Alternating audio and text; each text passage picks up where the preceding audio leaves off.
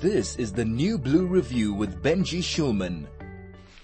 101.9 High FM. I'm Benji Schulman and this is the New Blue Review, and I'm happy to say we have on the line with us Tammi McAllister. She is from the Airborne Lifeline Foundation. Tammi, welcome to the show and thank you for joining us on High FM.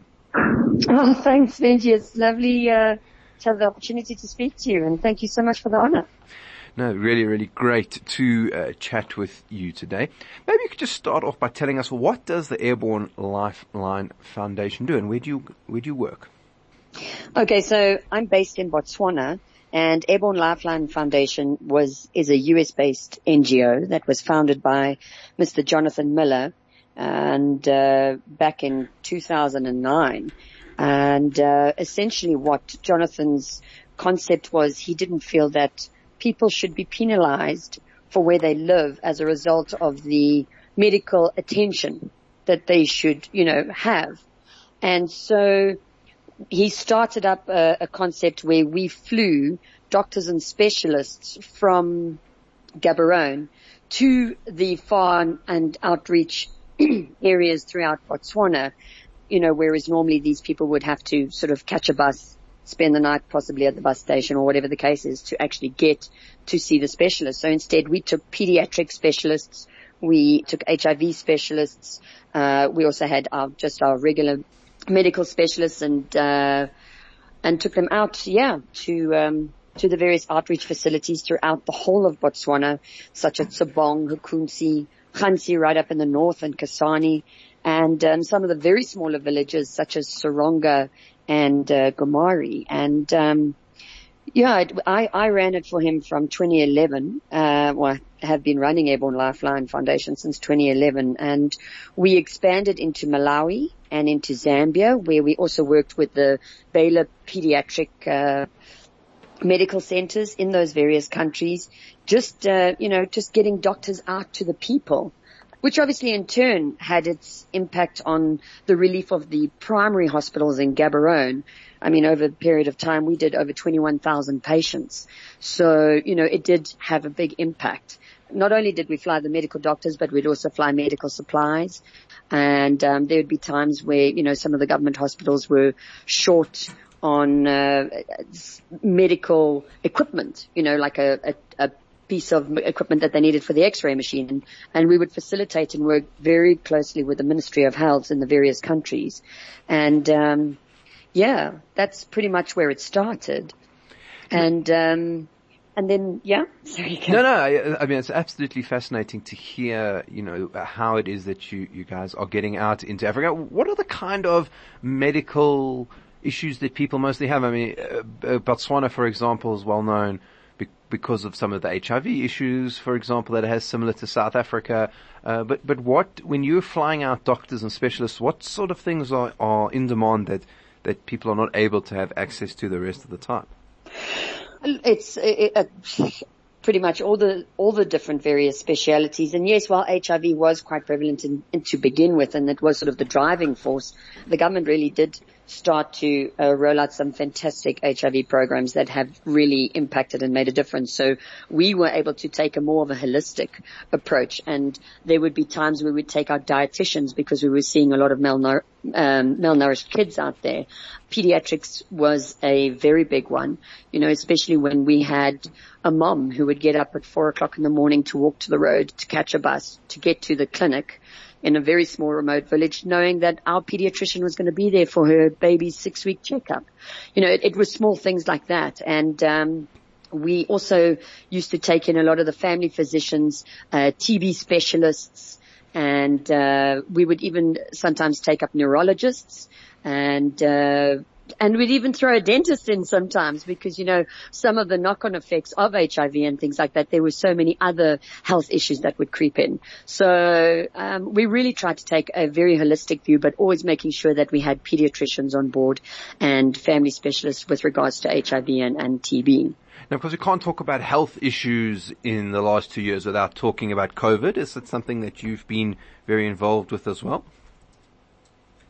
So essentially, particularly here in Botswana, our entire tourism sector shut down. Most of our sector shut down. It's happened all over the world. And what happened was the government was really had a drive to try and get vaccines out to the people to start, just getting the momentum going and just getting tourism up and running again. And so we reached out to the governments and said, listen, we're here. We'll help you get those vaccines out to the people.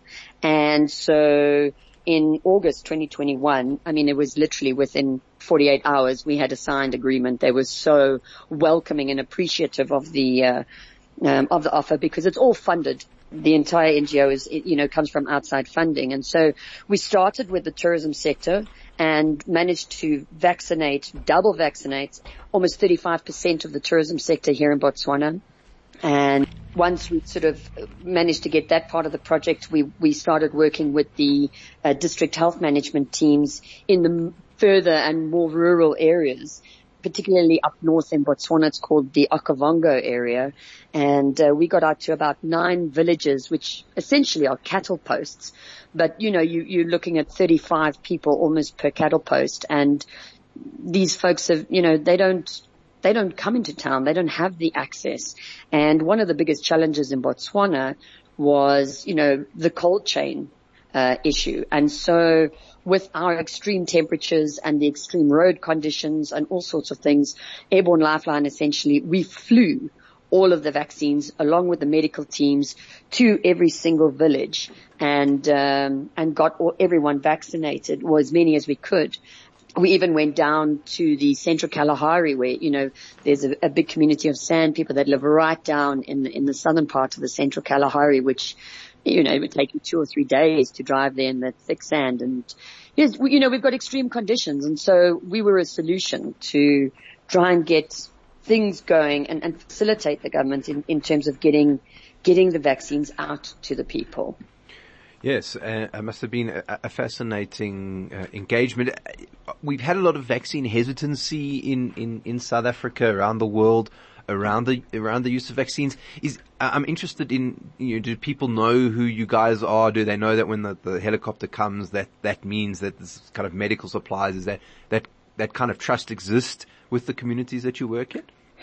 I wouldn't say that they knew who we were, but because we went in with local medical teams, they were familiar with the various district health management teams, because they would run a mobile clinic that would go through these villages once a month or every 2 months. So they got a message out. It was crazy. We had to send a message out on the one mobile clinic because there's absolutely no communications in the area to say, right, on this day in 6 weeks' time, you're going to see a helicopter come and you must all come to the clinic site when you see the helicopter because we're going to be doing vaccinations. And, it really is the proper bush telegraph was the only way to get it out to the people. So they did know we were coming.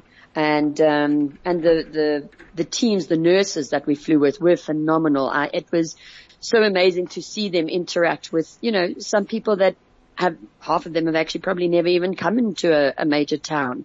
It's extremely rural out there. And we had our challenges also, just trying to find places to land in the helicopters because there's no road network. There's very, very little infrastructure. And so we would at times have to walk, about a K through this thick sand to try and sit under a tree where we carried out most of the vaccinations. And I appreciate the idea of, the hesitancy and we did experience some. And, our approach at the end of the day was whether you're pro-vaccine or not pro-vaccine, if you want it, we'll get it to you. You know what I mean? We didn't want you to be penalized because of where you live and not have the access to the vaccine or healthcare, just because of the environment that you're in. So that was our sort of approach. And even when we got there, when we did, if there was hesitancy, normally we would let the district health teams deal with that because at the end of the day, it is ultimately a personal choice.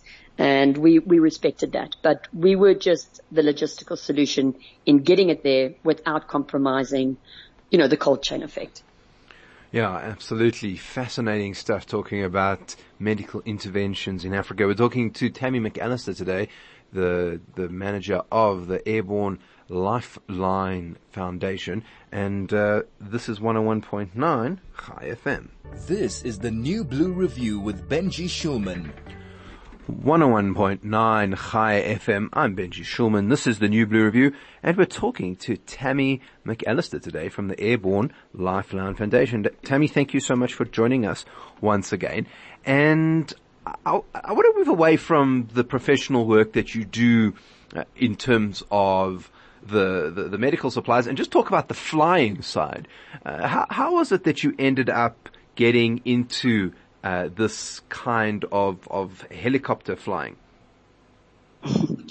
So, Benji, I grew up flying helicopters. My dad was a helicopter pilot, so it's always, been a passion. And then I went on to actually do my own fixed wing commercial pilot's license and, started flying up in Botswana. I just fell in love with Okavango swamps, and so have spent most of my flying hours, over one of the most beautiful parts.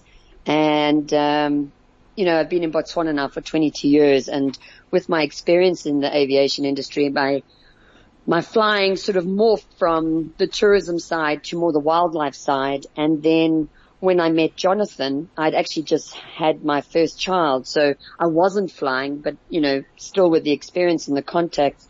It was quite funny because they were running it, and I just looked at him and I said, gosh, you need me. Let me run this for you. And so our relationship was born, and I'm passionate about flying, and I'm passionate about the people that we get to, even in Malawi, when we started operating out in Malawi and coordinating all the flights and everything up there. But yeah, I still do quite a lot of flying. Most of my flying now is wildlife work related, with a lot of survey work, collaring of elephants and, elephant surveys. However, I'm on every single flight when I can with the Airborne Lifeline team. When we used to fly them up from Gaborone, we would put them on a King Air 200 so that the doctors were comfortable. But when they got to Maun, they'd jump into a little Cessna 172 or a 206 with me, and I'd fly them into the smaller areas where the King Air couldn't get into.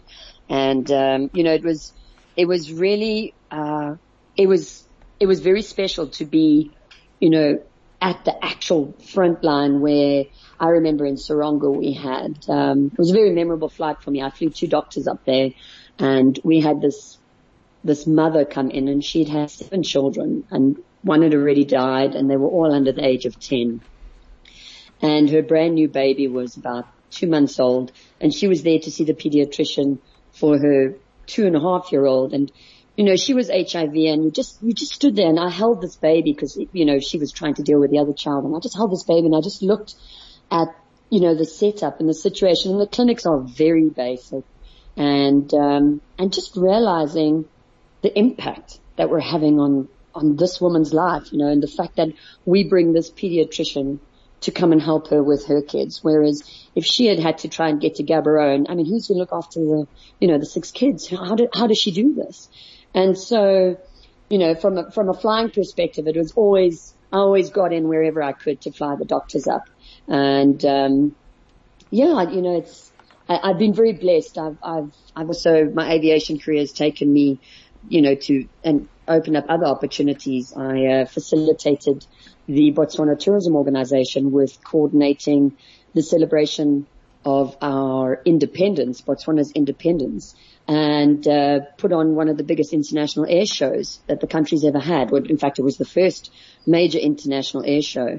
And, and then went on to also get involved with some of the other teams where we coordinated the famous Race for Rhinos, which is a big air race that took place over the whole of Botswana. So aviation runs through my blood. I'm 3rd generation pilot. My grandfather was also a pilot. So yeah, it just all tied in. And so, it's been great being part of Airborne, and Airborne, is very, very special to me. And we're in the process of renegotiating a new memorandum of understanding with Botswana to reinstate the services at some of the new places. And we're also talking to Namibia and Malawi again, just to see where we can help them also with vaccines and stuff. But the COVID-19 thing was something that needed to be done now, but the long-term plan is to just continue with our medical services, getting doctors to the people.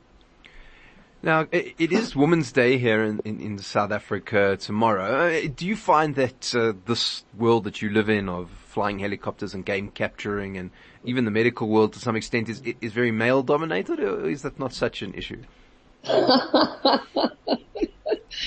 Benji, you know what? At the end of the day, you just get out there and you do what it is that you do. And the only person you've got to ever prove anything to is yourself. So yes, of course, it's always been a general male-dominated environment. I mean, my first job that I actually went in to go and apply for, I always enjoyed the bush flying on the fixed wing side of things. And I think my first job, God, that must have been 2001. And I got told straight, sorry, we can't employ you due to the female factor, because the perception of a bush pilot, needs to be one of, someone who's capable and rugged and, can handle it. And I think about 6 months later, we convinced the guy to just try and let me fly. And well, I haven't turned back since, and,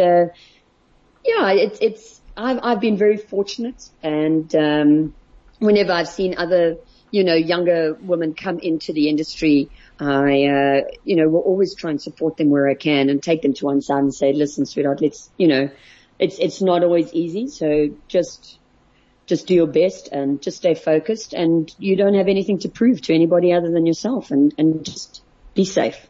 That's the most important thing. So yeah, it's always had its challenges, but I must say that, there's been a big shift and there's been a big change, and it's been welcomed and it's been great. There's a lot of us girls flying up here in Botswana now, so it's awesome.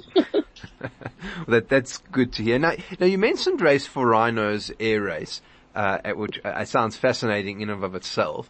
But I'm just wondering about the issue of poaching and rhinos and elephants. We've seen a bit of a spike here in South Africa as well. Is that an issue that you're seeing in Botswana amongst the rhino population?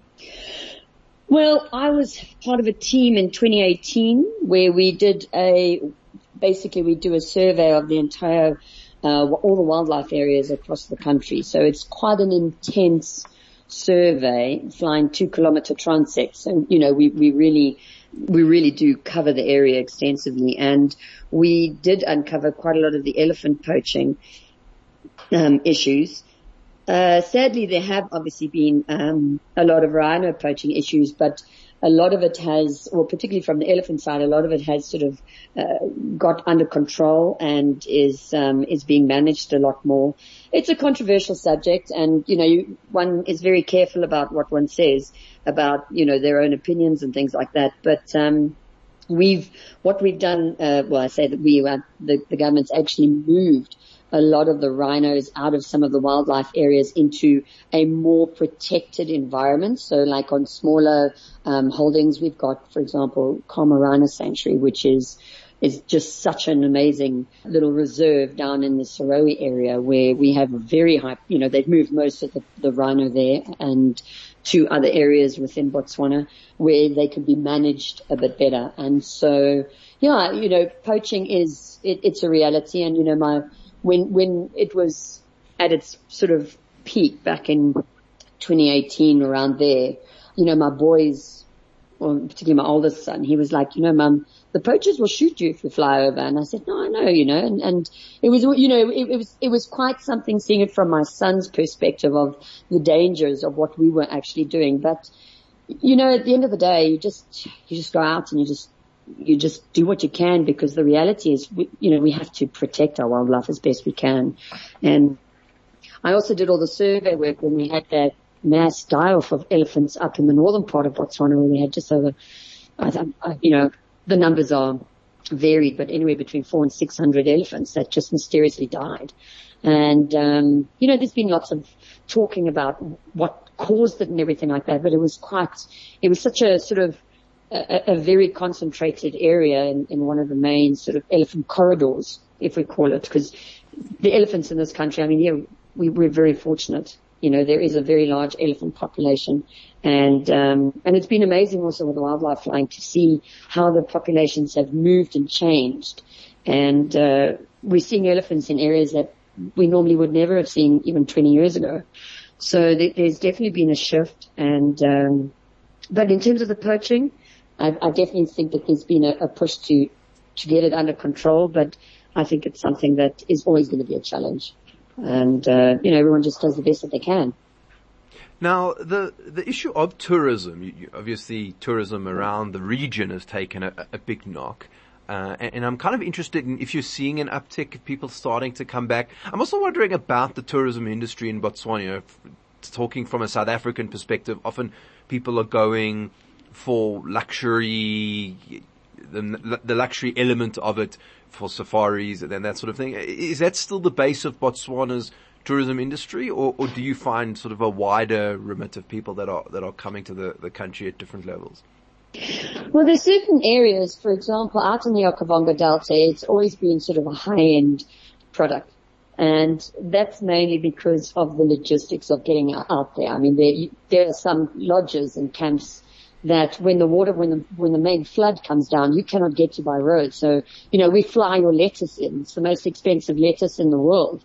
So, those sort of logistical challenges is what has pushed those prices. But what we have seen is the government really pushing to create a more affordable 2- and 3-star lodge options. And, especially with our national parks, we get a lot of South Africans that come up and, we'll do a lot of the camping, and, the national parks are pretty well set up and kitted out.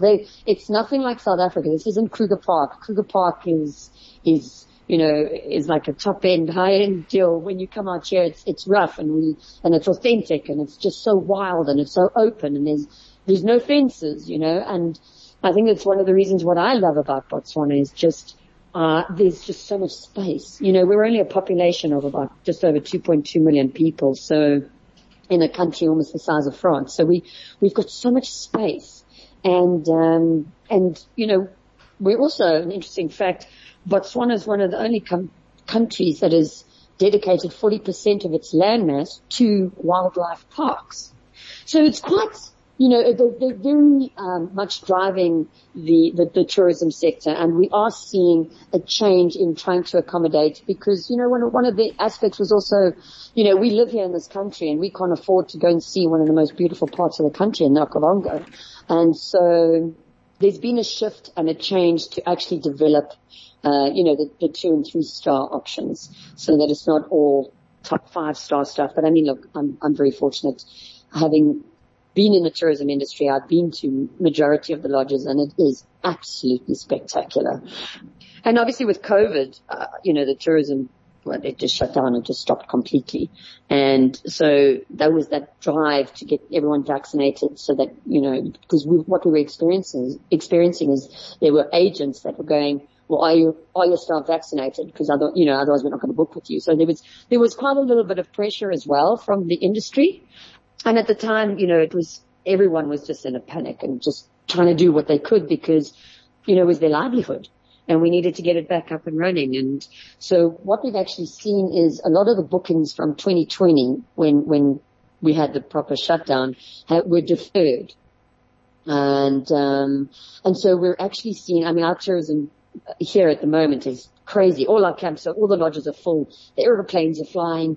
And, we're definitely seeing it. It's come back. People, I think, are just tired and they want to get out, and they're like, whatever, we're going to travel. But the big difference that we've seen is normally people would have booked 2 years in advance for this safari. Now they'll book 3 or 4 months in advance. So, that's sort of the shift that we're seeing, with some of the changes. But, tourism's in full swing here, and it's awesome. Through the school holidays, we see all the South Africans come up and it's great. It's great just getting operational and being open and just getting out there and sharing, this beautiful area. It's magnificent. I love it. So for me, there's nothing better than my last flight of the day, as the sun's setting and I'm coming back low level from doing an elephant collaring, and it's just flying over the Okavango. It just doesn't get too much better than that. I got a pretty cool office. Yeah, that sounds like a good corner office. Absolutely. Now, Tammi, if people are interested in the work that you do on the Airborne Lifeline side of things, how can they find out more information or get involved? For us, we would love the exposure. So anyone that's keen, we've got a website, www.airbornelifelinefoundation.org. And we've also got a Facebook page. You know, it's always, it's one of those where most of our funding does come from the US, as that's where Jonathan Miller is based. And previously we were funded by PEPFAR, which was a George Bush initiative, President Bush initiative. And the PEPFAR started to pull back, out of Africa in terms of its funding. So we are looking at, you know, for funding opportunities and things like that. But, you know, even just to share what we do and just to create the awareness is always appreciated. And, yeah, it's, you know, it's making a difference. And even if it's in one or two people's lives, we were very fortunate. Like over the years we've done, you know, we've had a difference in 22, 23, 24,000 people's lives. And, yeah, reach us through the website. Yeah, and in a small population like Botswana, that 22,000 lives is a big deal. It's a large percentage of the population. Okay, so what is the website that people can go? It's Airborne Lifeline. .org. Okay, so there we go. If you are interested in having a look at the work that they do, or maybe you're a prospective pilot, maybe you love the idea of flying around and checking out elephants for your day job and helping out people, go check it out. The Airborne Lifeline Foundation. See the work that they are doing. Tammi McAllister, thank you so much for joining us here on Chai FM and sharing with us the work that you do. Absolute pleasure, Benji. Take care and have a great day. Thank you so much. That's Tammi McAllister. She is from the Airborne Lifeline Foundation, talking to us about helping elephants and people and anybody else really who needs help in Botswana to get access to it using helicopters and fixed wing aircraft. I'm Benji Schulman, and this is 101.9 Chai FM.